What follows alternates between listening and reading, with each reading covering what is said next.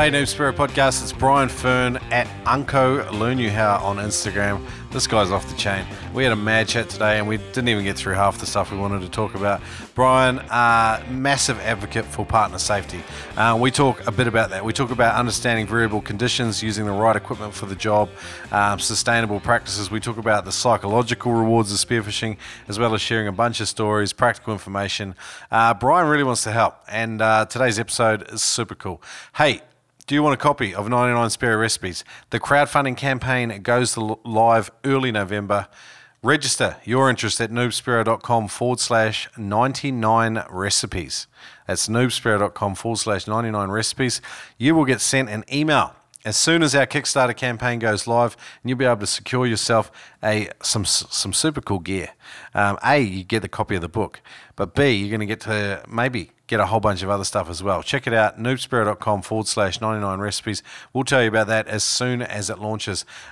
Huge things going on in the Noob Spiro world. This 99 Spiro Recipes editing is a behemoth of a job, but we have had more than 170 recipes submitted. A whole bunch are going to make it in the book, and it's hard to edit these recipes sometimes. My mouth's just watering. Have a quick listen to Spencer Allen right now about his take on the 99 Spiro Recipes book, just before we get into today's episode with Unco Brian. Hey Isaac, this is Spencer Allen. First of all, I've long been a huge fan of the podcast. I drive about an hour to the coast to dive and almost always have an episode on when I'm going out or coming home. I was excited to learn about the cookbook, as one of my biggest draws into spearfishing and ocean foraging is cooking. I think there's something really cool about being able to connect what you're going after with what you're going to do with it afterward. I'm not especially great at either, but I've found with anything when you're learning, developing a good foundation of fundamentals and then experimenting to figure out what you like is a really cool way to go. I've always appreciated how much I learned from your podcast in that regard, from the well-developed perspectives of people who come on the show and share their experience. Similarly, I expect 99 Recipes to be a really great well of inspiration and ideas to draw from. I had a lot of fun putting together some of my own ideas for the cookbook from my experience here in Southern California. I'm really excited to hear how everything turns out and see the book when it's finished, and just wanted to say how much I appreciate everything you do for the community. I can't wait to get into today's episode, brought to you with proud partner Adreno.com.au. The Noob Spiro Podcast has been partnering with Adreno.com.au for more than 100 episodes, and these guys are awesome. They have huge spearfishing mega stores all over the country. You can shop online or in store. Use the code NoobSpiro whenever you spend more than $200, and you will automatically save $20. That's right, use the code NoobSpiro online or in store when you spend more than $200 and save $20. I love these guys. I remember the first time I brought a spear gun at Adreno.com.au down at the Wollongabba store, and Adreno have been a huge part of the excitement that I have about spearfishing. Check them out at Adreno.com.au. Use the code NoobSpiro to save.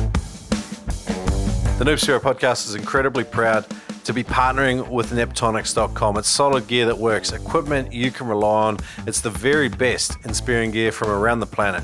Neptonics is also the one-stop shop for all your spearfishing gear, particularly in the US. They got free shipping on all orders over $99 in the US. Furthermore, you can use the code NOOB10 to save 10% off on your entire shopping basket at Neptonics.com. Use the code NoobSpiro at Neptonics.com. Manscaped is the best in below-the-waist grooming, designed, in fact, for groin grooming. No more awkward moments with pubes hanging out the side of your budgie smuggler. Ugh. Ugh. Anyway, get 20% off and free shipping with the code NOOBSPIRO. One word, NOOBSPEARO at manscaped.com. That's 20% off with free shipping at manscaped.com, and use the code NOOBSPIRO. Unlock your confidence and always use the right tools for the job with Manscaped. Your balls will thank you, and so will the girls that have to look at you in a pair of budgie smugglers. G'day Noob Spiro community, joined by Uncle Learn You How, aka Brian Fern, or should I say Brian Fern, aka Uncle Learn You How. Joining me from Hawaii, I always say it wrong. Sorry, Brian. No problem. That's a local thing, you know, proper enunciation. I'm sure the same holds true where you guys are at. Yeah, I grew up in New Zealand, and we all grew up speaking Maori. Like it's part of New Zealand have two major languages, Maori and English, and we go to school learning te reo. So everyone has at least a passing understanding of elementary Maori anyway. Hawaii seems a little bit like that as well. Like you've obviously, it's a colonized country, or it was originally. You know, you had English settlers, but do a lot of people speak Hawaiian? Is it taught in schools? There are what you would call Olelo, which is a Hawaiian language school. Yeah. And you usually have to have a certain percentage of Hawaiian blood in order to attend that. Oh, wow. But they try hard to keep the culture alive. But, like any other culture, eventually it kind of gets pushed to the wayside if you don't make great efforts to maintain it. Yeah, big debate. In New Zealand, they have something similar. It's called a kohanga, which is like a similar sort of thing in preschool, where they teach everything in Maori language. But yeah, it's a tough one. It's a tough situation sometimes. What about the spearfishing in Hawaii? Is there a Hawaiians versus like European type thing, or is it very much like everyone's just a spearer? I think the biggest delineation I could make there would be in Hawaii, we consider it more of a lifestyle than we do a sport. Yep. Like personally, whenever I hear people label spearfishing as a sport, it creates a negative connotation for me, because when I hear sport, I think of competitiveness, right? So now we're pitting individuals against each other. And I think that's where people get into trouble, because it pulls the ego into it. And it's like, I can dive deeper, I can stay down longer, I can shoot more fish than you, as opposed to having that hunter-gatherer sustainability aspect where I'm going out for target species. I'm going to take them in the right breeding size range, sustainable range, and I'm only going to take what I need, right? So that's how I think of spearfishing as a lifestyle, where it's meant to feed your family and only as much as you need at the time and never more. Yeah, I like it, and I respect that view, and it's one I share myself, to be honest. But I talk to people from all different backgrounds with all different views on it. But if I'm honest, my views are very much in line with the way you are presenting it. And I also want to encourage people, while we were just chatting before the show, you've just done like a series of awesome interviews about specific topics on Cast and Spear podcast with John Stenstrom. He's a good man, and I've only listened to one of those interviews so far, but it was really awesome, Brian. Thank you. Appreciate your feedback. Cool. All right, so Hawaii, it's a lifestyle of spearfishing. Like, it seems like, I don't know, in a lot of ways you guys seem very connected to the environment. I guess it's volcanic, sort of rugged islands, all coming out of, the beautiful ocean. You guys all seem very much, a lot of Hawaiians seem in touch with their natural environment. Would that be a fair statement, or is that just the touristic type propaganda about Hawaii? Is it something? No, I feel it's an accurate statement. When you consider that, let's say you were raised in the islands, culturally, you are raised to hunt, gather, sustain yourself off the natural produce, meat sources that are available to you. And it's actually kind of comical if you think of people that have transplanted here from other areas, other countries. They're very dependent on the typical conveniences. Like if the stores were closed, they wouldn't eat. Right. Because they wouldn't know how to go out and hunt for their food. They wouldn't know how to grow their own vegetables and fruits. Mm-hmm. So I think that's just part of the culture where you are raised in that. Yeah. So it's more of a hunter's mentality and a provider's mentality than it is a recreational mentality. Does that make you grateful that you've grown up in such a place? Because I know that for lots of parts, particularly in the Western world, we see an increasing urbanization and disconnection from our natural environment. And a lot of people, you can't really blame them for what they do and don't know. It's just really what they've sort of grown up with. But it must make you grateful for having grown up there in that culture. Yeah, definitely. I mean, growing up in the ocean, and being a waterman and being versed in, hunting in the mountains as well. And it really brings home sustainability, because you soon learn that your resource is limited. And if you don't respect the resource and you don't take the time to educate yourself as to the life cycles and the breeding cycles of things that you partake in, they're going to be gone. And then they're not going to be there for the next generation or the generation after. So you have a very limited resource that has to be taken care of. Both above and below the water, Hawaii has invasive species. And arguably some of those invasive species, particularly above the water, the local population seem to enjoy them. Like I can think of axis deer, you've got pigs, feral pigs, and below the water you've got coral trout. I forgot what you call it there. What do you call? So in the 1950s, I believe, maybe earlier, maybe later, they introduced 3 species that are not indigenous. So that is the roy, which is known as the peacock grouper. Yep. And they have the to'au, which is the black-tailed snapper, and the ta'ape, which is the blue-striped snapper. Okay. And what happens whenever you introduce something, they don't have any natural predators in that area, so they tend to overrun it.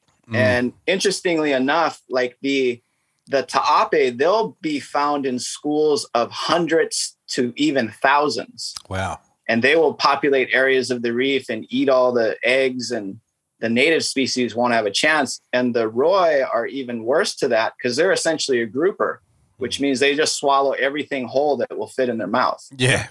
So where were they supplanted from, and why? They were brought over as a food source, like a lot of things that are introduced, right? Somebody has this great idea of, hey, this species proliferates really well. They have a high reproduction rate. They're a good eating specimen.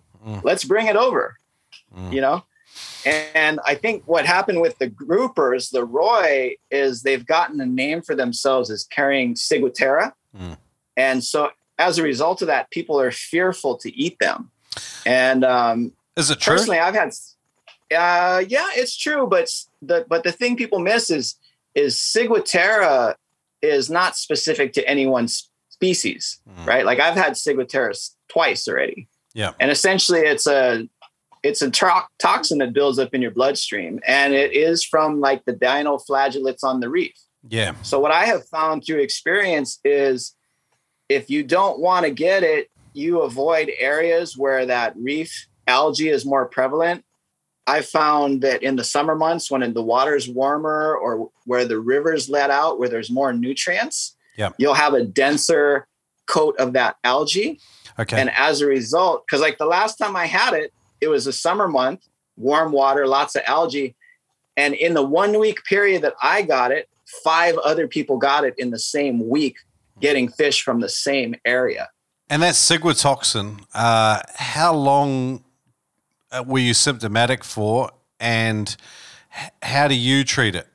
Because as far as I'm aware, you accumulate it in your body like any other toxin, and then at some point it then becomes extremely toxic to you. I don't know what that threshold is, and I think maybe it's relative to your own personal biology, but speak to that. What was your experience with it? So you're absolutely correct. Everybody's going to have their own individual threshold. So the thing with ciguatera toxin is it is lipid soluble, which means it's stored in your fat cells. So truly the only way to excrete that is to almost go into a ketogenic state, like a lot of people do ketogenic dieting, and you have to force your body to burn fat so you can excrete the toxin. So the 2 times I've done this thing called the master cleanse. People can Google it, but it's pretty gnarly. I mean, you're essentially taking lemon juice, maple syrup, and cayenne pepper and water, and that's all you consume for a week to 10 days. Okay. And it's rugged, but it gets everything out of your system. A lot of the fat in your body, like, is important to the function of your body. And so, yeah, well, it's a challenging thing. Like I've had it as well. And Turbo, who used to host the show with me, had it really badly. And anecdotally, I've also heard the ketogenic diet works as well. I haven't heard of this Master Cleanse approach. What about saunas? Did you find certain foods and other things brought on symptoms in a more exaggerated fashion? Well, anytime you get Ciguatera, you are supposed to avoid fish for like 6 months, which for a Spiro is very challenging. Yeah. Right. So it's hard to give up what you love so much, but that's all part of it, And I think what happens too, a lot of people will get mercury poison from eating too much tuna. Yeah. So it's a matter of having to change the dietary choices for a while. Yeah. Like if that means you're going to try vegetarianism for 6 months to a year, then that'd be a good time. Turbo discovered that there were a couple of different types of Ciguatera poisoning. Like it seems like in the Northern Hemisphere, particularly the Caribbean, they had a completely different type, and even the symptoms were different than the brand we get around here. But he noticed that down here, alcohol and coffee sometimes made the symptoms worse. Did you have any experience of anything like that? No, because I don't drink alcohol and I wasn't drinking coffee at the time. So I think I try to eat pretty clean for the most part. So it wasn't too hard to shake. I think anytime you're doing a severe cleanse like I did, it all kind of depends on how many toxins you have built up in your body, So like if you're the typical American fast food diet, you got a lot of sludge backed up in your system. And like my wife did it with me just for moral support. And she had a much rougher go, and she didn't even have Ciguatera just because she had more toxins built up. So she felt worse as they were eliminated. Cheap, is your wife supportive? Yeah. That's awesome. That's love right there. That is love. All right, so we've gone down a rabbit hole here. I want to take it all the way back to the beginning. I mean, when did you start spearfishing? I actually have been a waterman since I was 4 years old, and started off bodyboarding, surfing, spearfishing. I was 10. Okay. And I'm pushing 50 now. So I've been spearfishing almost 40 years. Yeah. Wow. Okay, cool. And have you traveled outside of your native Hawaii? The only place I tried spearfishing was we did our honeymoon down in Tahiti. Okay. And, this Tahiti has this really amazing thing. They call it like the changing of the water, where every month they have like really big tides and really big surf. And the islands are encapsulated by atolls, barrier reefs. Yeah. Oh, yeah. Yep. And so all that water within the barrier reef, it can either be clean, or if it's changing of the water, it's very dirty and murky. And unfortunately, when we were there, it was that changing of the water. So the surf was really huge outside the reef, but inside was really dirty. So I didn't really get a chance. Okay. Now that I'm older, I'm planning on doing spearfishing trips annually, hopefully semi-annually. I'll actually be going to California this October, hopefully doing a Channel Islands trip. Okay. And, the great thing about social media is it's giving me a lot of contacts. Now I can actually go to Fiji or Portugal or various places and have somebody there when I get there. For sure. The global spearfishing community is alive and kicking, and there's a lot of people that embrace, like you say, the lifestyle side of it, and the relationships and the whole journey of spearfishing, from getting up in the morning to getting home and caring for your catch, like cooking, everything. It's a cool thing that we share with very few people really in the world that do what we do. So yeah. I kind of wanted to take it back when you asked me about culturally in Hawaii, because I know you recently had a post on your feed about using pole spears. Yep. And I actually commented to that in the sense that when you are first learning, we really embrace the use of the pole spear for the first potentially couple of years. And the main reasons behind that is it really reinforces your hunting, because you do not have a range that a spear gun will provide. I mean, you may have an effective range of 3 feet. Yep. And so you have to really figure out the species. You have to learn their behaviors, how to stalk, how to hide amongst the reef, camouflage yourself. And one of the coolest things to me about a pole spear is if you miss, you can easily reload and get 2, 3, 4 more times as long as you can keep holding your breath. Yeah, yeah. I've watched some of the Ryan Myers videos where he's hunting the is it the Mempachi and some of the smaller fish there that you guys like to just fry whole. And I quietly envied that lifestyle. I've also seen some of Kimmy's videos, which is sort of similar. I think it's a unique take on, I don't know, just spearfishing for food rather than spearfishing for trophies or, competition points and things like that. And I quite envied it. Yeah, we've all kind of gone through that process, right? When you first start, I'm sure you've discussed this, is when you start, you'll shoot anything that moves, anything that comes within your kill range, right? Because you're learning. And I think the worst post that experienced people see is when someone new to it shoots something, post it up and say, is this edible? Yeah. That's kind of the baseline rule of spearfishing is if you shoot it, you eat it. Yeah. And if you don't know what it is, don't shoot it. Yeah. But I think also, if we're all honest, that unless someone was out guiding you, like in your first few years spearfishing, you definitely shot things that you wouldn't shoot if you knew what they were. So I also think that it's like sometimes we get on our high horse and we've forgot that we did it too. And I think some of those genuine mistakes that people make, they only make it once. And once you eat a couple fish that taste like a rubber slipper or algae, you're not going to shoot them again. What do you think about that old chestnut though? There's no such thing as a shit fish, just shit cooks. I would disagree. I mean, I've had some fish that are pretty unpalatable. Are you a good cook though? Yeah, most of the fish that I target, I eat raw. Yep. I have only really a handful of fish at this point that I'll target. And honestly, it comes down to what my family enjoys. Yeah. Because there's really no point me shooting anything that my kids aren't going to eat or my wife's not going to want to eat. Okay. So what are some of your staples? I would say my favorite fish to hunt is the uku. Gray snapper. You guys call them jobbies in Australia. Yeah. That's my favorite. They pose the biggest challenge. Consistent quality meat, so many different ways to prepare it. Then I really like some of the jack family, like the yellow spot popio. Okay. I like omilus. Not a real big fan of the white lulua. Yeah. Especially when they're big, the meat gets kind of tough. We have about 5 or 6 different varieties of goat fish out here. Yep. So that's like the kumu, the moanakale, the vekinono. Those are the better ones of those. Yeah. And then everybody likes the moo, which is the big eye emperor. Those are very challenging to hunt. Yep.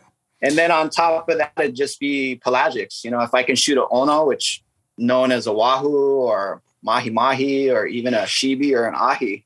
Yep. Those are pretty much the 5 staples that I target. Okay, cool. I had a few recipes submitted from Hawaii for 99 Spear recipes, and there was a good, really nice goatfish one in there that I really want to try. I forgot the name that you called it. It was the first goatfish species that you mentioned. Probably Moana Kali or Kumu. Kumu. It was Kumu, yeah. Yeah, you guys are sport there. Like, you've got a good variety. And you get a good mix of both like really difficult reef species and pelagic species. What do you do when people say, like a lot of people live in countries and areas where visibility's typically, sub 5 meters, 15 feet. And then we look at some of the videos in Hawaii and, you're looking at 10, 15 meters viz plus. And, how do you speak to that? Like, I'd also have to say that, freediving in warm, clean water is a lot different experience than doing it in dirty, cold water. Oh, definitely. I mean, if you get to wear a 3 mil suit and you got 100 feet of visibility, it's a different, like, I always feel like I'm in a arena, like the gladiator days where they had that big Coliseum arena. Yeah. I feel like when the water is really clear and deep, it gives you that sensation, right? Like you're going to battle. But the caveat to those clean conditions is you don't have that murk as camouflage. 100%. So you can certainly see the fish, but they see you way before you see them. Mm-hmm. So that's kind of where you have to enlist the use of flashers, chum. I had talked about that with John. With the ukus, you tend to have to go straight to the bottom, maybe go subterranean, find yourself a patch of sand or reef to hide out under. So I think the hunting techniques that you have to utilize are vastly different in those two settings. Yeah, for sure. I really enjoy watching footage of some of the awesome deep reef hunting in Hawaii. I think it forces you to develop a skill set that a lot of different types of spearos don't get to regularly practice.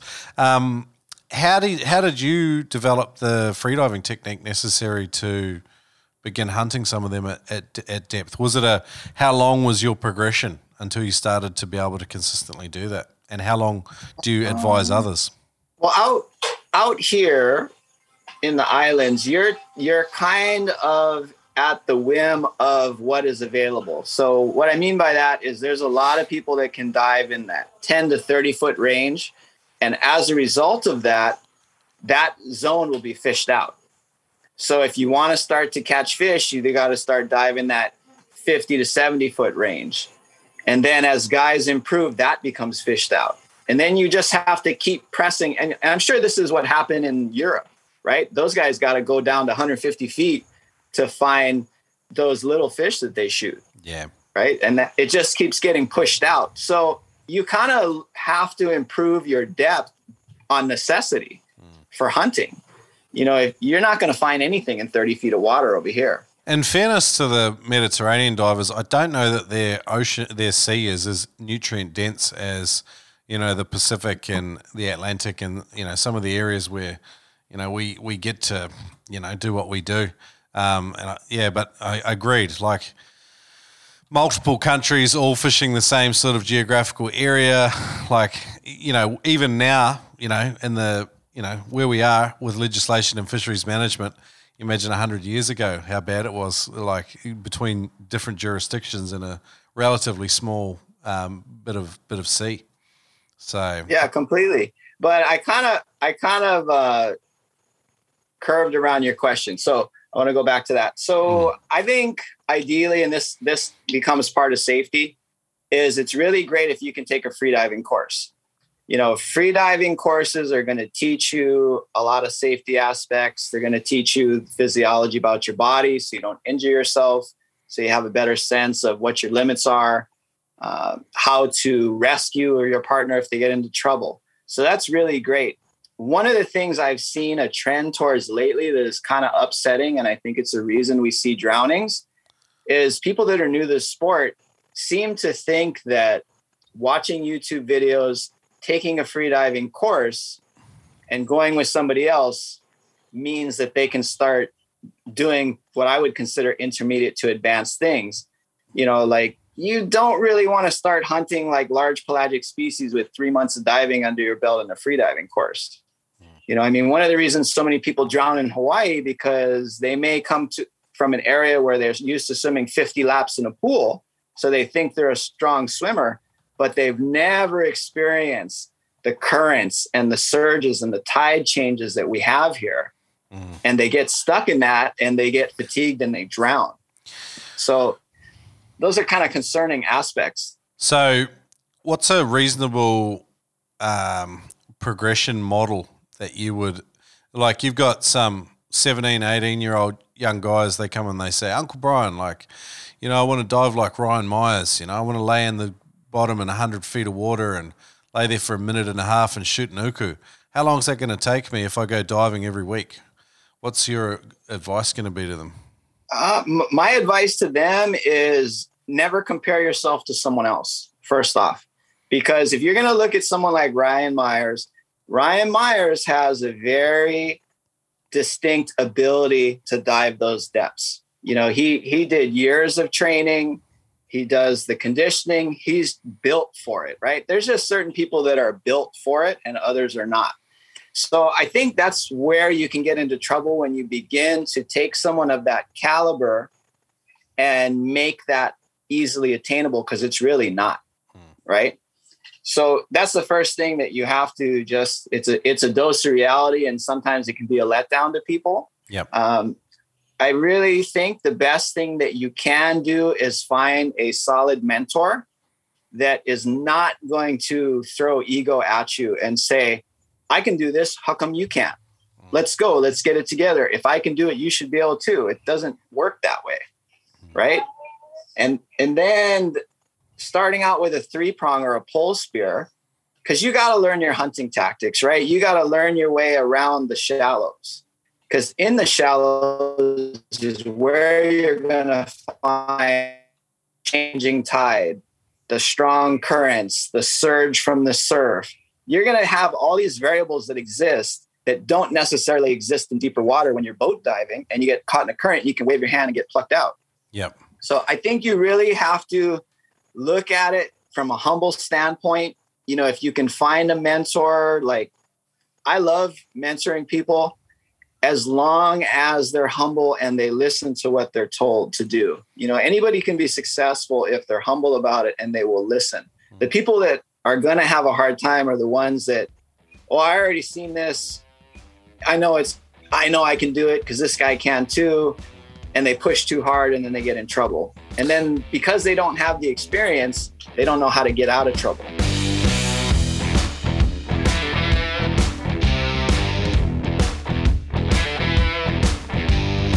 Got a sweet deal for you today, guys. Go to freedivingfamily.com and learn from Adam Stern and a select team of experts on different disciplines. There's Frenzel, Advanced Frenzel and Hands-Free Equalization, Mouthful, Deep Frenzel Equalization, Bifitting Essentials. These are courses that will give you the 1% that will allow you to improve. Use the code SPIRO to get 20% off any course at freedivingfamily.com. Again, that's the code SPIRO to get 20% off at freedivingfamily.com. Thanks, Adam and team. Love it. The struggle is real sometimes to find a spearing buddy. Imagine if there was an app that could connect you with other people that also were looking for a spearing buddy. Well, good news. It's like a Tinder for fishing. We've got the Fishing Trips app available on iOS or Android. Download the Fishing Trips app. Use the code NoobSpiro in there as our referrer and find yourself a buddy, dive safer, and get your mates onto it too with the Fishing Trips app. Sometimes with weather and commitments, it's a long time between drinks in your spearfishing journey.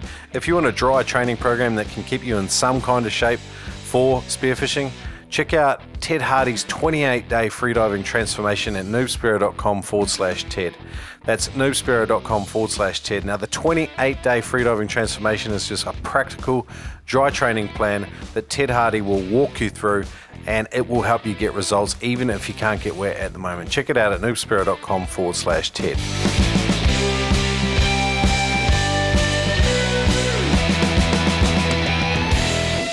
I'm turning 40 in a couple of months. I think that maybe I'm just starting to learn some of the basics about being patient. And I would say that no one ever would have called me humble until I was in my late 20s. Like, I just didn't listen and I was just stupid. And, you know, I don't think I'm too far outside of the norm. What about the rest of these guys, Brian, that just young, dumb, and full of whatever you want to say? Yeah, I mean, it can be dangerous. And I notice when too many of the young guys get together, it just kinds of turns into a cluster, right? Because now they're all on top of each other. There's more than one guy down at a time. You know, you got to adhere to the one up, one down, because if you're both down there, who's watching you? Yep. Right. And that's how you get these, where you see these videos where people shooting each other in the body and stuff because they thought it was a fish. That should never happen, right? You should never be down there with multiple people. But it's kind of that mentality when you first start, right? You want to be the guy to shoot it. You want to shoot everything that moves. You know, you want that street cred, if you will, of, oh yeah, I shot the biggest fish of the day, you know? And I think that's really the most dangerous part about spearfishing is that ego-driven sense of validation, right? And that's the biggest disservice that social media has really done for it. Is when you see all these people with, you know, I know you guys had like that Dock of Death one where everybody lines up all these fish, and it's a sensitive topic. Yeah. I think there's other factors at play too with good buddy diving. Like, yeah, ego is the one factor, and the fact that a lot of us are young, type A personalities, and we're competitive. That's part of it. There's also just the sheer like battle of wills with a fish, where you're trying to coax an uku in or whatever, and you've been down there for let's say it's 45 seconds or something, and you know that if you can just hold out another 20 seconds, that fish is probably going to get within range. And there's those battles when you don't have a brain and a frontal lobe tempered by a lot of experience and maturity and wisdom, you are sometimes just going to choose to take on those battles, and if you lose, like it's your life. Like that's one part of it. Yeah, that's another aspect I think people neglect to consider is every day that you go spearfishing could be your last. All it takes is a strong current, a blackout, getting tangled up in your line, shark attack even. Yeah. An eel can bite you and hold you down. There's so many variables that occur that can be outside of your control, but unless you kind of planned it out ahead of time and had contingency plans for these occurrences, once you go into panic mode, that's the recipe for drowning. Here's another couple of scenarios I've encountered in various ways, and I want to run them by you, and I want to get your advice on how I think young divers or all divers should get around it. Can you hear me all right? I think we have an internet issue. Yep. We're good. So I go out diving with a guy. He's pulling minute 45 dives. I'm a 50-second diver. I do my 50-second dive. I come up, and then my partner takes off, and he dives. He comes up in a minute 45, and then he begins his surface protocol, which is probably 5 minutes. And my surface protocol, meanwhile, 50 seconds times 3 is, nearly 3 minutes. Let's say I do 3 minutes. There's going to be that disparity that continues. So I'm waiting 8 minutes for a dive or whatever it might be, because the other person is doing triple their bottom time. You get those issues. So that can sometimes be an issue. What do you think of that? I think diving with somebody better than you is how you get better. Yeah. So that partner for you is the one that's going to help you grow and get better results. Yep. Right? Now, I think the biggest thing to consider, you stated earlier with that competitive nature, that's actually going to affect your progress, because if you're so concerned about, you're supposed to be spotting your partner, but you're distracted by a fish that's swimming by, you're no longer spotting your partner. Right? So if something were happen to him and you don't really have an excuse to that, because you're always going to see more fish, that's not a good enough excuse not to watch him. Yep. That being said, a partner needs to be thought of just that. Regardless of who shoots the fish, you're both going to eat. Yep. If you get to this point where, well, look what I got, you guys didn't get anything. What's wrong with you? Looks like you guys are starving. Yep. That's not really a partner's mentality. That's an every man for himself mentality. Yeah. Yeah.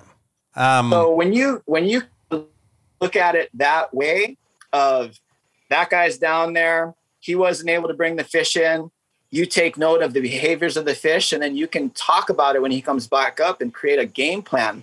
And you just keep taking turns until someone's successful. What if you're diving with someone that doesn't listen and they think they know everything, and then they just not even that. They dive in the wrong places at the wrong times, and that their efforts are going to be unfruitful. Sometimes it's an exercise in frustration, and it's like, you can spend an hour and a half with this person following them around, and and it being a relatively unfruitful trip, because they're not dropping on the pressure points. They're not saving their dive for the areas that are going to be fishy, and you're diving in current or something like that. What's your advice into those sort of situations? Well, I feel like whenever you're in the water, it's your opportunity to observe, right? Like I always call it snorkeling until a fish is actually landed, and now we have progressed to spearfishing. So it doesn't even become spearfishing until something is landed. Yep. Right? So up to that point, snorkeling is a complete sense of observation. The more fruitful hunter is going to be the one that is more aware of their surroundings. They're constantly checking their peripheral areas, look behind you, look above you. something might be right above you, and you wouldn't even notice if you're only focused on the bottom. If you have tunnel vision, you're going to miss a lot of stuff. And that's one of the ways that you become a better hunter is taking note of, okay, check out that species. He likes to hang out with that species. He filters through the sand and that guy follows him. So like a good example of that is if you look at like a ray, like a manta ray, how they will look for crabs in the sand and funnel through it. And then you will have fish like the ulua, the trevallies, follow them under them, because when that ray kicks up the food, the fish is right there to grab it. So they're hunting companions, right? So those are all things that you learn over time through observation. Nobody had to tell you that, right? You can be told that, but until you learn it yourself, you'll never become a good hunter. I know several guys that are amazing free divers, 150, 200 feet. They suck at spearfishing because they don't know how to hunt. Right. And you would think they would get amazing results. But if you don't know how to hunt, it doesn't matter if you can dive deep and stay down for 3 minutes. Yeah, for sure. Can you give me some examples of like when you've gone diving with someone and they haven't been a good buddy and you've had to have difficult conversations with them? Yeah, I mean, it can happen pretty frequently, but I think before that happens, you have a game plan on shore, right? Like what I will do if let's say you and I are going to dive and we never dove before. My first question to you is, have you had any type of safety training, right? Because I want to know that right off the bat. I'm also looking at the way my partner is suited up. Like, are you one of those guys with your weight belt that's tied over in a knot on itself? Is your knife way down on your calf and you're not going to be able to reach it? I try to look for potential hazards that could occur based on the way this person's got themselves set up. And I also want to know what their experience level is, what their comfortable depth and average bottom time is. Because to be a responsible partner, if I can dive 100 feet and have a 2-minute breath hold, but you can only dive 30 feet and have a 40-second breath hold, it is completely irresponsible for me to take you out to 60 feet and expect you to squat me or help me if I get in trouble.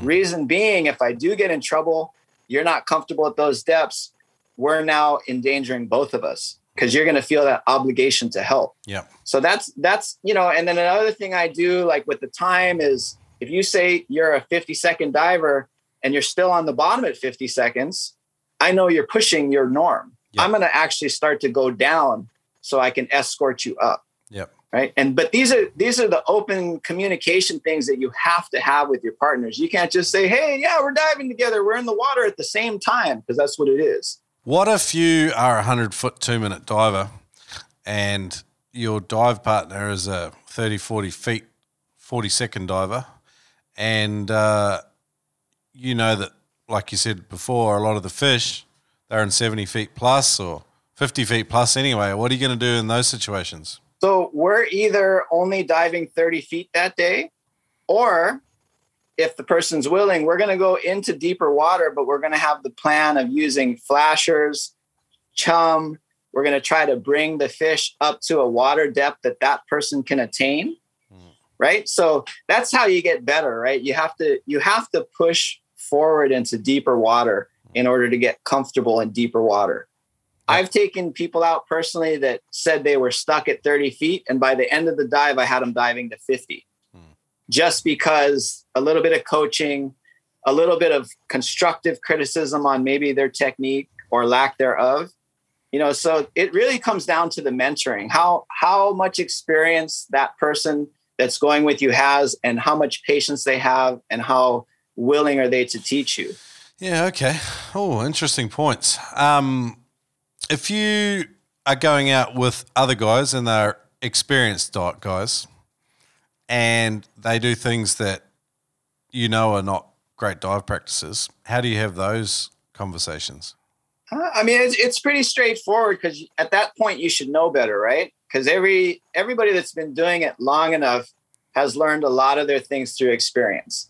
And it really reverts back to how you were taught. If you were taught to overweight yourself, and that's just what you think is the right thing to do, or you were taught to shoot a fish anywhere you can, be it a gut shot or a tail shot, then that's a habit you create, right? So you have to be willing to accept that, hey, let's do a surface buoyancy test. And you can prove right there that the person's overweighted. And you can say, hey, I noticed you shot that fish in the gut and it ripped off. How about you try shooting them in the spine, forward of the pectoral fin, or in the head, and see how that works out for you? Yeah. You know, so you kind of, it's a matter of communication. I mean, I have no problem whatsoever providing my partner with feedback. And I'll even preface it with, hey, don't be offended, but this is what I noticed. If you're willing, try this next time and see how that works for you. Yeah, you can burn bridges sometimes. It's a little bit of a slippery slope sometimes. Like there's a lot of people that are out there that are experienced that have still got sometimes unsafe, often ineffective dive technique, and Yeah, I mean, just because you do something for 30 years doesn't mean you're good at it.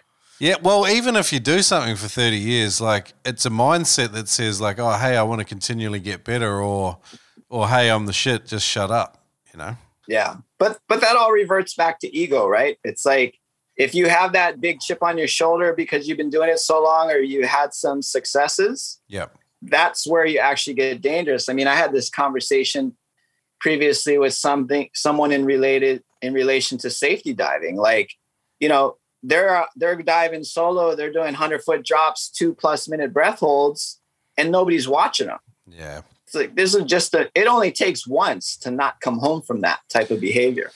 Yeah. And we do see it. And I sometimes, part of the reason why I'm asking these questions is because I think sometimes we're not having the difficult conversations we should have with our dive buddies and with the people we go diving with. And I want to learn how to do them better, and I want more people to have more difficult conversations because I think that's how we all get better. I think you look at it as a relationship, like anything else. You know, if you were to start dating a new partner, you know, you want to find out about their history, where they grew up, who are their friends, what kind of hobbies they have, what do they like, what's their thought on this, what's their thought on that. You know, the more time you spend with people, the more you understand their values, their ethics, their consistent actions, their inconsistent actions, whether they have poor decision making. You know, that's just time spent, and it's communication. And like any relationship, if that communication isn't there and it's not open and honest, that relationship will not work. Yeah. Okay. Good points. All right. Did you have any other points on buddy diving? Because I wanted to move into another area of your passion, which was understanding variable conditions. Yeah. I mean, I think to wrap up buddy diving, you gotta have a partner that's either at or above your level. First off, you know, when you have too great of a disparity in skill level, it's going to be stifling for the more experienced, and it's going to be stressful for the less experienced. Yeah. So you kind of want to follow someone a little bit more in line, maybe a notch above or so. Yeah. You also have to approach it as a partnership. You can't concern yourself with who shoots the fish, share the catch. You have to be there when your partner comes to the surface, not just looking at the surface when they're 50 feet away. Yeah. If something happens, you can't get to them in time. I mean, there's so many things to good partnering that people just neglect to do. Yeah. I liked your point before about like, it's almost like you've got to switch focus, you know? You're freediving and you're hunting, or you're on the surface and you're watching your buddy. And you've got to switch. You're not hunting when you're watching your buddy. You're watching your buddy. And I think sometimes, I think we, you know, if you're still scanning, observing, it's like that's okay, but you just know that you can't act on it. And I think there's a level of self-control involved in that, because it's if you're watching your buddy, but you're kind of peripherally scanning and thinking, okay, where am I going to do my next dive and what am I going to hunt? And that's all good, because I think that's just smart. That's thinking ahead. But your first priority is obviously safety for your buddy. Yeah, one really good thing that will work for the people that have a hard time following suit is dive 2 people, 1 gun. Yep. Because whoever has the gun is hunting. Whoever doesn't have the gun is spotting. Yep. You cannot drop down on your partner at the same time and take a shot because you don't have a means to do so. Yeah. I guess the only area that comes unstuck is when you want a second shot. Yeah, But that's okay. You can't have your cake and eat it too. But it's a good point.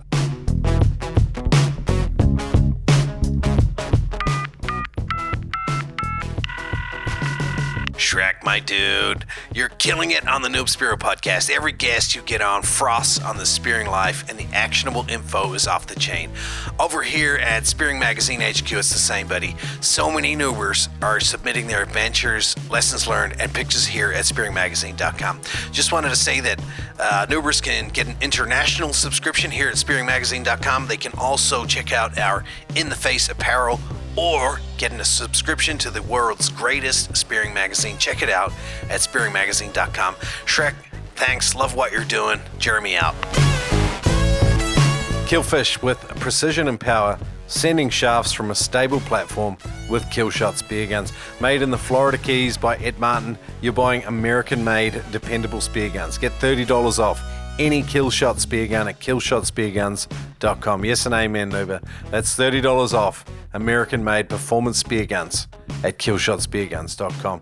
It says if they're in the shop or on the phone, they can cash in by saying, "Crikey, mate," or the Noob Spearo podcast sent me. Check them out at killshotspearguns.com, based in the Florida Keys.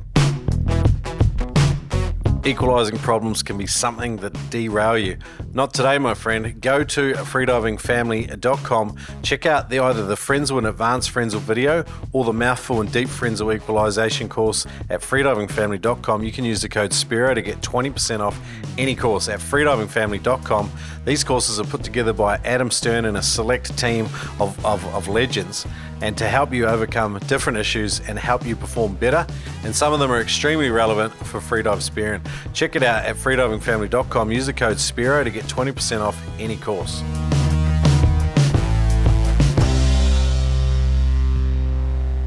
All right, understanding variable conditions. So what are the main things in terms of conditions that every Spearo needs to learn and understand and observe in their local diving area?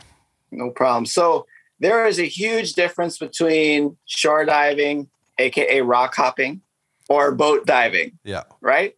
So if you're inexperienced and you went straight from your freediving course to your dive shop to your chartered boat dive, you're dangerous. Right? Because you're going to get yourself way in over your head real quick. Shore diving, like I said a few minutes ago, you have those added variables about shoreline ingress, egress. You know, is it a rocky coastline? Are you in a surf zone? Is there a channel? How are you going to negotiate punching through that surf line? How are you going to get back in? That's all part of your dive plan, right? We're going to go in here. Are we going to do a drift dive? Are we going to come back into the same place that we're going out from? What effect is the tide going to have on the current, right? So you can be out and the current can pull left all day, and when the tide switches, it pulls right. You know, so if you were hoping to do a downhill drift, that foiled your plan. Yeah. Right. So these are kind of the variables that every spear fisherman needs to learn, right? How to read a tide chart, a solid wind and surf report, understanding the moon phases, how that affects the tides and the fish, you know, understanding topography. You know, when you have a drop off, expect there to be a current. When you have a bay with a surf situation, energy comes in one side of the bay, it has to go out the other. Longshore. Right? What do you do when you get stuck in the current? You don't power out straight against it.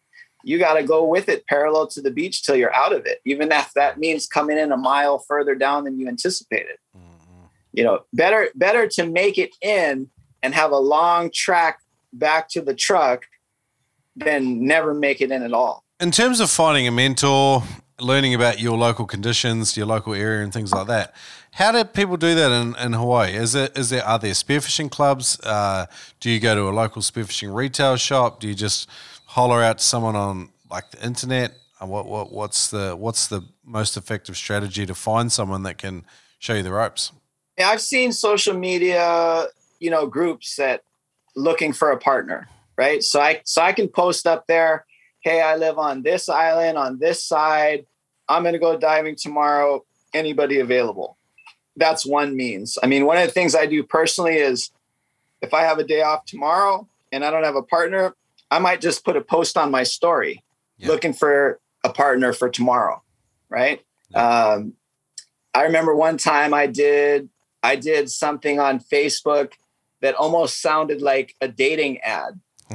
I said, looking for an experienced diver that's a solid partner, that is sustainable, that, I listed all these things that were important to me in a partner. Yeah. And I actually had a guy contact me and answer to it and say, what intrigued me was your focus on safety and sustainability. And that guy became a friend of mine and a dive partner just through that post.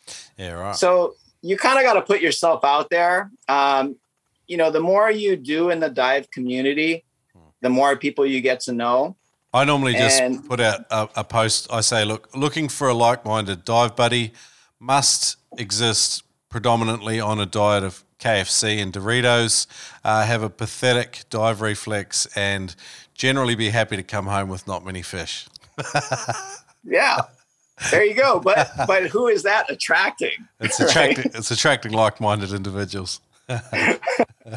Yeah, I mean, if I know, like in California, they have a lot of clubs, right? Like all along the coast, they have all these different clubs, which to me is a great idea. Yep. Because it really enables the newer diver to have exposure to a more experienced, mature diver. Yep. Right. And the extent at which they take it, I'm not sure.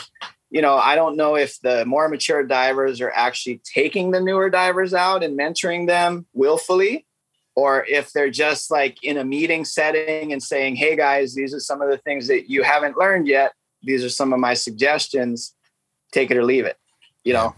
I know in Hawaii, the clubs are very different because it's that mentality of most people were taught by like a family member, right? Like their dad taught them, their uncle taught them, whatever.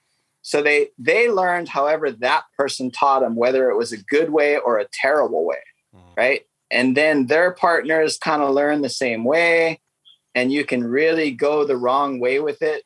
Yeah. And very seldom do you go the right way with it. And because of that, you tend to get this mentality of, I know everything. Yeah. And that's the most dangerous mentality there is.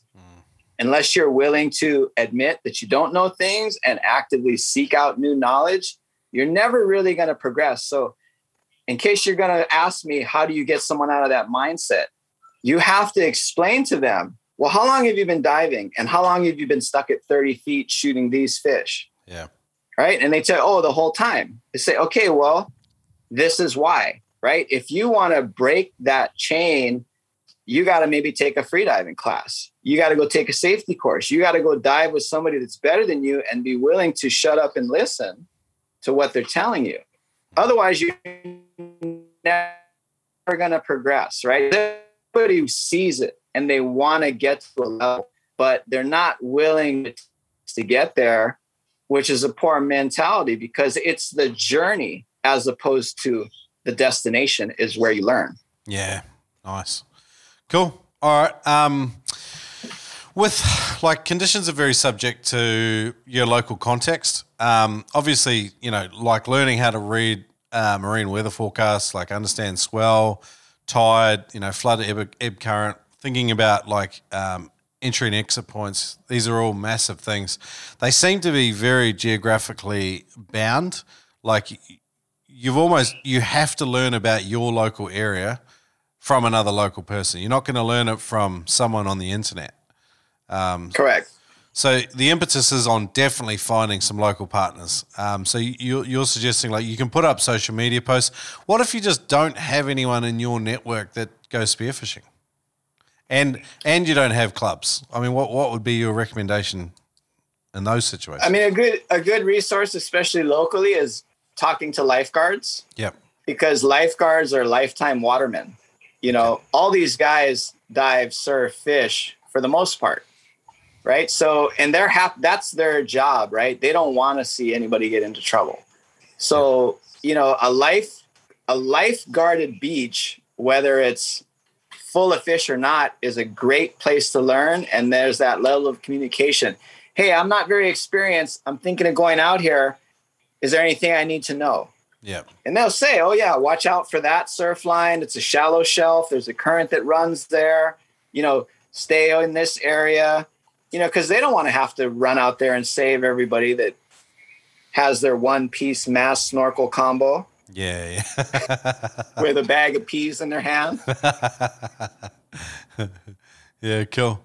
Have you found any online resources for learning about conditions and weather for spearfishing? Oh, that's a tough one, because I think that one really comes with putting yourself in the mix, right? Yeah. And I mean, you don't really understand how strong a current can be until you get stuck in one. Yeah. And one of the huge problems with diving deep is you don't understand that there's thermocline changes, there's variable currents, right? So like if you say, oh, I can dive 100 feet, but you didn't anticipate the fact that there's a down drawing current or a horizontal current at 80 feet, that means when you're coming up, you're not coming straight up. You're coming up in a diagonal fashion, and you didn't anticipate that additional need of energy expenditure and oxygen use. Yeah. This is a question I'm thinking about asking more and more guests. It's how do you know when you're too deep? I mean, unless you're trained to dive deep, your body's going to tell you, right? Because every 33 feet is a new atmosphere of pressure. Your lungs shrink, everything clamps down. I mean, one of the most valuable things that I learned from Ted Hardy of Immersion, he teaches a lot of really excellent courses, is the flexibility of your diaphragm plays a huge role. Because if you don't have a flexible diaphragm, when your chest shrinks down, it creates that sense of impending doom, right? The walls close in, and now you're not comfortable anymore, and you can almost slip into a panic mode. Or you get that trachea squeeze, or you can even cause some trauma to your lungs if you're not appropriately trained. So it's not, to take that stance of, well, I could dive 30 feet. And then this weekend I took a free diving course. Now I can go hunt at 80 feet because I dove a line and touched the plate once.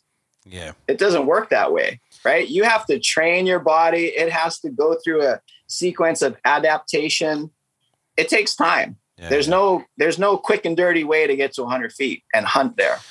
Yeah. Sometimes I've caught myself and I might be down, and I've just gone too deep, and I look up, and I might be able to see the surface, and I'm just like, holy moly, it's a long way, And I think particularly guys in their early days when they start, you get a brand new set of fins, and, in 20 seconds you can get down to 80 feet, You look it up at the surface, and you don't really have the ability to dive that deep. Once you're negatively buoyant, if you have good technique, you're going to start dropping like a stone. And the deeper you go, the faster you drop, right? And what people don't take into account is you really only had to kick the first 30 or 40 feet. But coming back up, you got to start from a stop. You're under pressure. You've got no momentum whatsoever. You have to power your way back up at least 80 feet now from a 100-foot dive. Yep. And people don't consider those variables, and that's how people get into trouble. Yeah, interesting. All right, I'm moving on. Using right equipment for the job. When and where do you see this issue in your diving context? I think if you're hunting for a pelagic species with your reef gun, and your reel gets spooled and 3 seconds flat, and you're using a single flopper and you're shooting a pelagic and they rip off, that you're using the wrong gear. Yep. Right. Or if you're trying to use this 140 centimeter cannon on the reef and you wonder why you keep breaking and bending shafts, your gun's overpowered. Yeah. So that's kind of what it means to use the right piece of equipment. If you're going to learn with a pole spear, you're hunting in shallow water, bouldery terrain, looking for specific species of fish that inhabit that area, right? If you're going to move up in deeper water, now you need a spear gun, maybe 90 to 120 range, depending upon your target species, that gives you that additional power and range and ability to hunt them. When you move out to depth and you want to shoot pelagic, you need an even larger gun, more power, thicker shaft. You want to consider doing a breakaway system, bungee to a float, right? Because if you're using a reel gun in depths like that and you get spooled, now you got 180 feet of line just floating around you. It's a recipe for disaster. So I think a lot of people don't consider that mentality. They say, oh, well, this gun serves me well in this condition. It's okay. I can use it for this condition. Some things don't cross over that well. I can see this is a massive issue for you and possibly your dog too. He keeps barking at it. I'm thinking there's a reef hunter that's walked past with a big blue water gun or something. Yeah, I think so. Yeah. So like obviously with like there's barriers to entry with our lifestyle, like you start off, you might be in the shallows with a pole spear and you buy your first spear gun, it's a reef gun, you're trying to do a little bit of everything with it.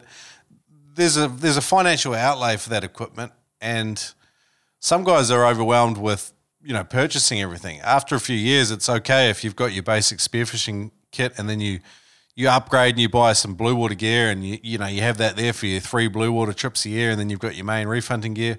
But I'm upsetting the dog again. Sorry about that. But for those guys in that early days, like they might not be able to get all of the equipment straight away. What's your advice to them?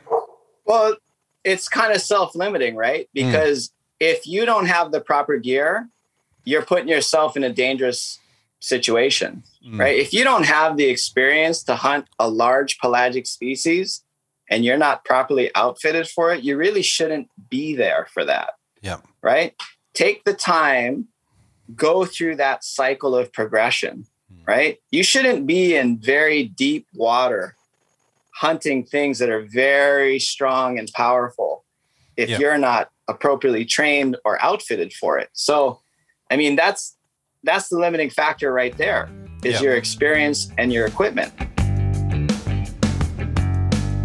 Do you like to penetrate? Great news. Penetrator Fins, today's Noob Spirit podcast sponsor, are tough as nails. Robust, dependable performers with beyond industry standard warranty. Communicate direct with Larry and his team 24/7 for all your fin inquiries at penetratorfins.com or at penetratorfins on Instagram. Baby's bum finish. These things are smooth as silk. They glide through the water. They give you that awesome balance between power and efficiency.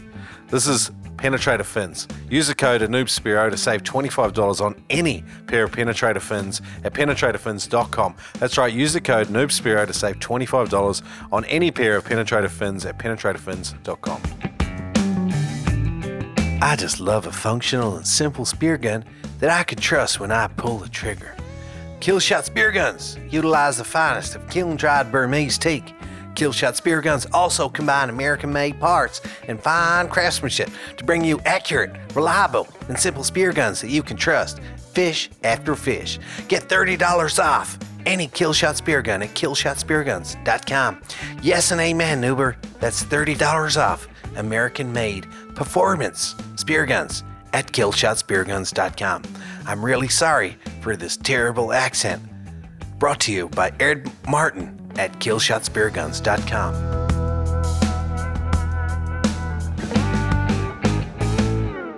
You are a dealer for Manny Sub Gear. I've had quite a bit to do with Manny Bova over the years. We've discussed and had him on the show at a few different points in time. What do you like about Manny Sub Gear? I think with Manny Sub, you are getting a premium product that is backed by physics, by a man that has the time in, studied it, tested it, didn't just pull it out of a hat and say, hey, these guys are doing it. We need to get a roller muzzle out too so we can capitalize on the marketplace, right?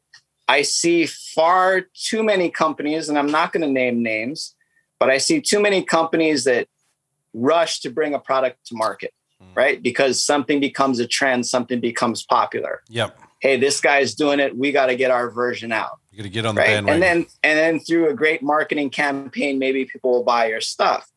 But what a lot of companies neglect to do is they may not have as quality a product. They may not set it up optimally. And then there's really no customer service. The industry as a whole, the spearfishing industry, if you've been doing it long enough, there's not really a lot of companies that are there for you with the customer service that you need, are able to answer the questions that may come up, right? Once the sale's made, that's it. The sale's made. Yep. Some of these companies are in different countries. They speak different languages.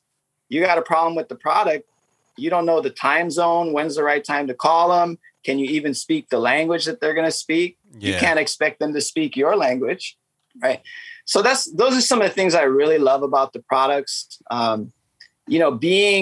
Having as much time in the water as I do, you kind of go through that process of, well, I'm going to buy this because it's cheaper. Yep. But then when it doesn't perform and it breaks and you end up buying the more expensive thing later, it's like, well, do you want to waste your time and money on something that's subpar, or would you rather just go in and get the right thing and the customer service and the warranty behind it? You know, and that's what really intrigued me by the product. And, I bought it and I used it and I was impressed by it. And I had conversations with Emmanuel and we really clicked with the mentality of customer service and educating people so they're getting what they actually want. Like anybody that buys something from me, I like to have conversations with people. Yep. Because when they say they want something, I say, well, what's your intended purpose? Yep. Have you ever tried that before? What are you using now? And then we can kind of get to refining the right tool for the job and whether they're even ready for that piece of equipment or not. The adoption of a roller spear gun when you've traditionally been using a conventional gun it's quite a difficult learning curve for a lot of people. I mean, I'm taking you went through that transition yourself? I have. And I think the first time I tried a roller, it was a single stage roller. So what that means is it has one anchoring point on the underside of the barrel and it has one anchoring point on the spear shaft. Yep. So it kind of creates an all or nothing powering situation. And maybe in the pelagic realm, that's fine because you want power, you want range. But in a reef setting, if the fish moves in front of the reef, you need to be powering down. If the fish is in a hole, you need to power way down. And I found that to be self-limiting because I would be tracking a fish on the reef and they would go in front of the rocks and I couldn't take the shot because I knew I'm going to embed my shaft into the reef because there's too much power behind it. Right. So I actually took that single roller and I converted it back to a conventional muzzled gun. Wow. Because if you have two bands, you can actually take one band off to power it down. Yep. Right. That's what a lot of people do. And that's what they like about it is that versatility. But when you learn more about rollers and the physics and to properly power them, and you get a shaft that has, say, a mid shaft notch and one halfway back and one all the way back, and you create a multi-stage roller system, now you can power it up and power it down. Yep. Now you can shoot that fish that's in the reef. Yep. So once you learn the physics behind rollers and you learn the versatility of them and the fact that you can omit recoil for the most part, and you're using the full length of the barrel with the addition of pre-tension. And I think that's the biggest thing between conventional guns and rollers. Conventional guns only use 2/3 of the barrel to power it. Yeah. And if you want more power, you got to get a longer barrel. Yeah. And you need more rubber. Yep. I guess more rubber means, I guess the issue that some people have is just the added complexity. A lot of the time you're going to require a double wrap shooting line path and, where the rubber sits, it can be quite difficult. Different manufacturers have found different ways to get around this. Pre-tension is an issue. Like you can trust manufacturer specs. Manning's pretty slick with, the amount of research that he's put into getting his pre-tension right. Some other manufacturers definitely just wanted to get rollers out on the market without really doing the rigorous pull testing. But I guess my point is that it's a level of complexity, whereas a conventional spear gun, boom, I pull two rubbers back, I'm away and laughing. With a roller spear gun, you've just the shooting line path is generally more complicated, and maintenance, and you've got to change out those the bands off more often. These are some of the arguments that I've heard against them, and it's a different shooting style. Even if you're using the same handle that you've sort of growing up with, maybe in terms of like your spear gun, the way a shaft leaves a roller spear gun, unless you're in a swimming pool, it's a completely different feel. Obviously, some of us, compensate for recoil and stuff, and that affects it as well. But generally, there's a long period of adjustment if you change over to a roller spear gun. I think with any gun, the first thing you do is you do target practice before you hunt with it. And that can be switching from a 90 to a 120. Yep. And it's the same conventional muzzle. It could be if you're switching the size of the shaft, right? Because that imposes a different weight. That requires a different powering protocol. If you use a different grade of rubber, if you use a very stiff reactive rubber versus a softer, more progressive rubber, there's all these variables. And I think if there's any one issue in spearfishing that people have the most issue with, that's properly powering their gun. Yeah. Right. I think that's probably the most challenging thing to learn. And the reason it's challenging is because it takes time in a controlled setting like a pool to say, okay, we're going to use this length with this shaft, with this rubber, and we're going to see what our grouping's like. And we're going to see what our penetration's like.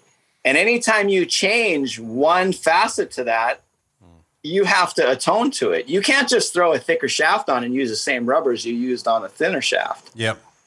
Right. 100%. And I think that's where, people will get into that sense of maybe dissatisfaction, right? When you get used to something, you get used to that compensation of recoil. Yep. You try to go from an open track to enclosed track so you can power it up more. But you have the added caveat unknowingly of friction of the track and also a vacuum effect that's created that actually slows the shaft down.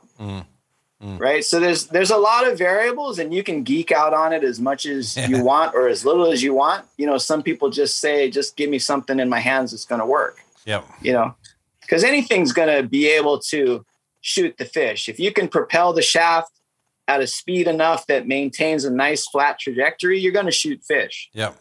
I was recently, my go-to spear guns have been Salvamar Heroes. I've got a 105 and a 125 and a Salvamar Hero. And recently someone made me another, I think it's a 105 centimeter single roller again. And jeepers, the first time I fired it, I just watched the shaft just take off. Even just the increase in range that a roller offers over a conventional twin-banded spear gun. If you've got it powered and pre-tensioned correctly, they're a sweet rig, and they're super accurate as long as they've been made correctly, I think. But jeepers, this gun's it's a joy to fire. But the problem is I've got used to the Salvamar molded handle grips, and I actually really like that now over a generic, more generic type blocky sort of handle. And I almost rely on the molded hand grips as to where it sits in my hand to provide me with some sort of level of, control when I go to pull the trigger, and fine adjustment and things like that. So it's funny how you learn about yourself. I agree with you, though. A pull's great, but a lot of us just don't have the time, the energy, and I'll be honest, the will to go and, test it in a controlled environment.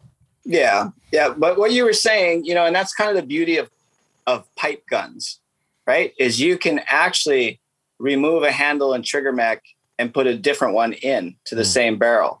And the same holds true with the muzzle. You can easily remove a conventional muzzle, put a single, a double, an inverted roller head in there. Yep. You can mix and match. It's kind of the cool thing, as opposed to a wood gun where it's hand craftsmanship. It is designed for a single purpose and a single configuration, right? Yeah. So you may have more of those wood guns for various conditions, whereas you can have one or two pipe guns and you can configure them differently. Yeah, that's true. Yeah, they've both got some. They've both got clear advantages and disadvantages. I still like a solid wood platform sometimes.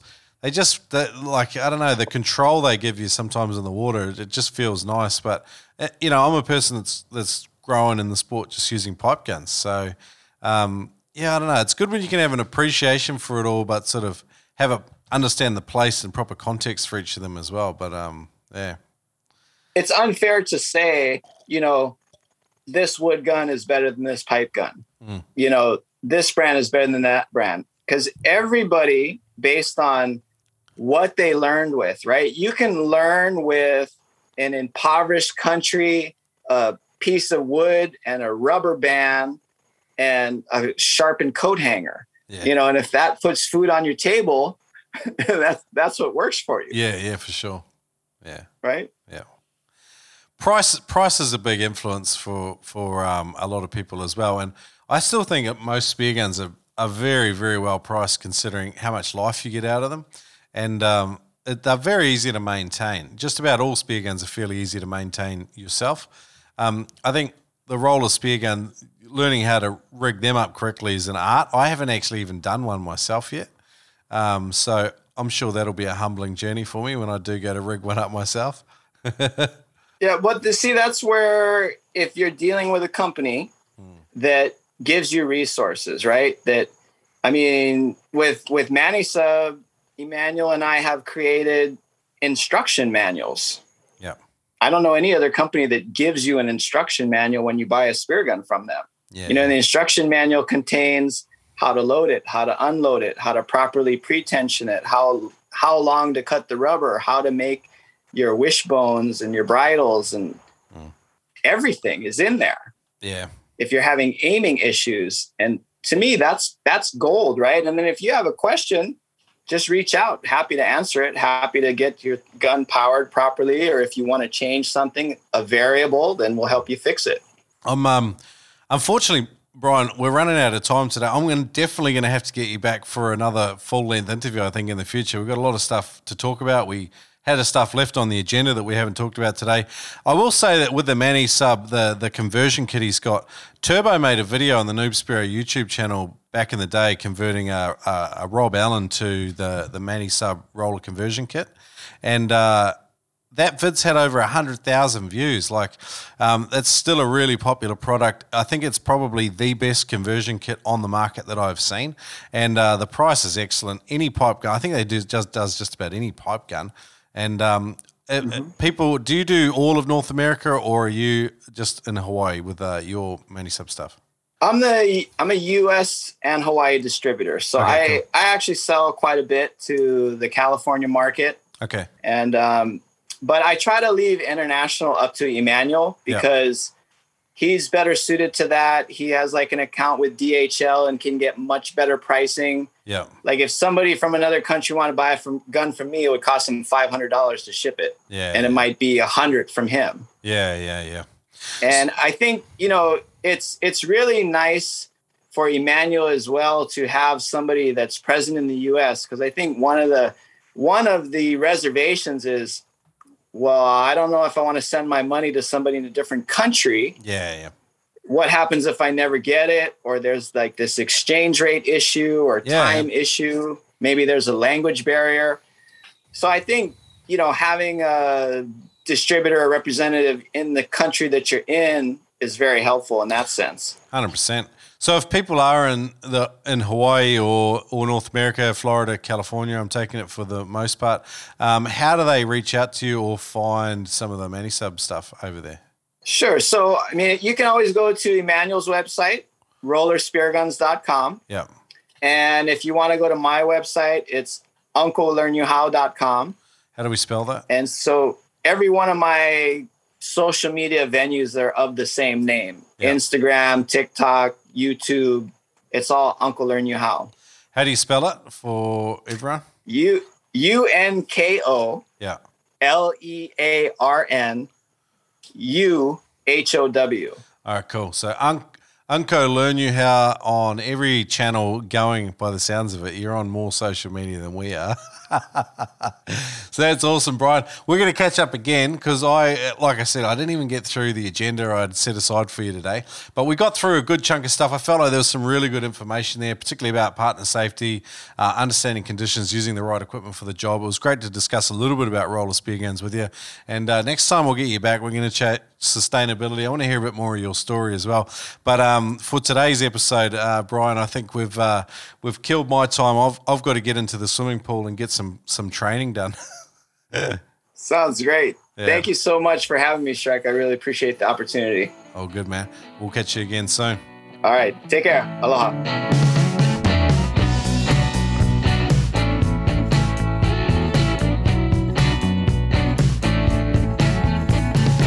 Guys, I hope you enjoyed Uncle Brian today. Again, like I said earlier, massive advocate for partner safety and looking after each other out there. He wants to help the spearfishing planet and the spearos in it do better. And follow him on Instagram.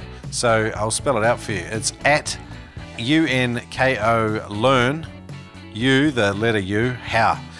Really cool guys. Shares some really cool information, actionable stuff to help you be safer and better out there in the water. That's why I had to get him on the Noob Sparrow podcast. So I hope you enjoyed today's episode. If you want to get an early copy of 99 Sparrow Recipes, again, go to noobsparrow.com/99 recipes. That crowdfunding campaign will be up and live very shortly. I want to tell you about it. I want you to get in and get some unique rewards for doing so. As usual, if you love the show, leave us a review, or even better, become a patron listener like 49 others at patreon.com/noobsparrow. Become a supporter on an episode by episode basis. Massive thanks to our patron legends who power this show. That's it for me. Shrek over and out. Thanks for listening. Sometimes in life you have those moments where you think, I've made it. Generally they get crushed fairly quickly, but today I knew I had made it with the Noob Sparrow podcast when I got an email from Manscaped. They make the best below-the-waist trimming gear you can imagine. They sent me a care package. I got the Lawnmower 4.0 as well as a pair of boxers and shirt, and absolutely stoked to welcome Manscaped to the Noob Sparrow podcast. So support for today's episode comes from them.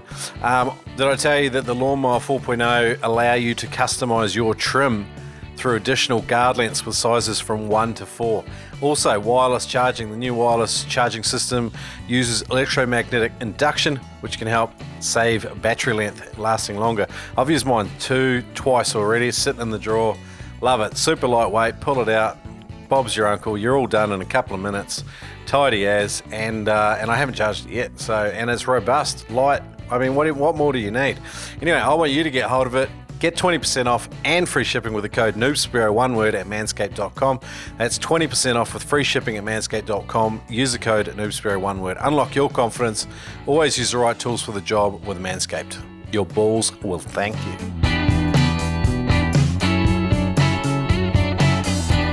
I don't know if I'm allowed to say it, but hoorah! When I say the words Neptonics.com, I automatically want to say it.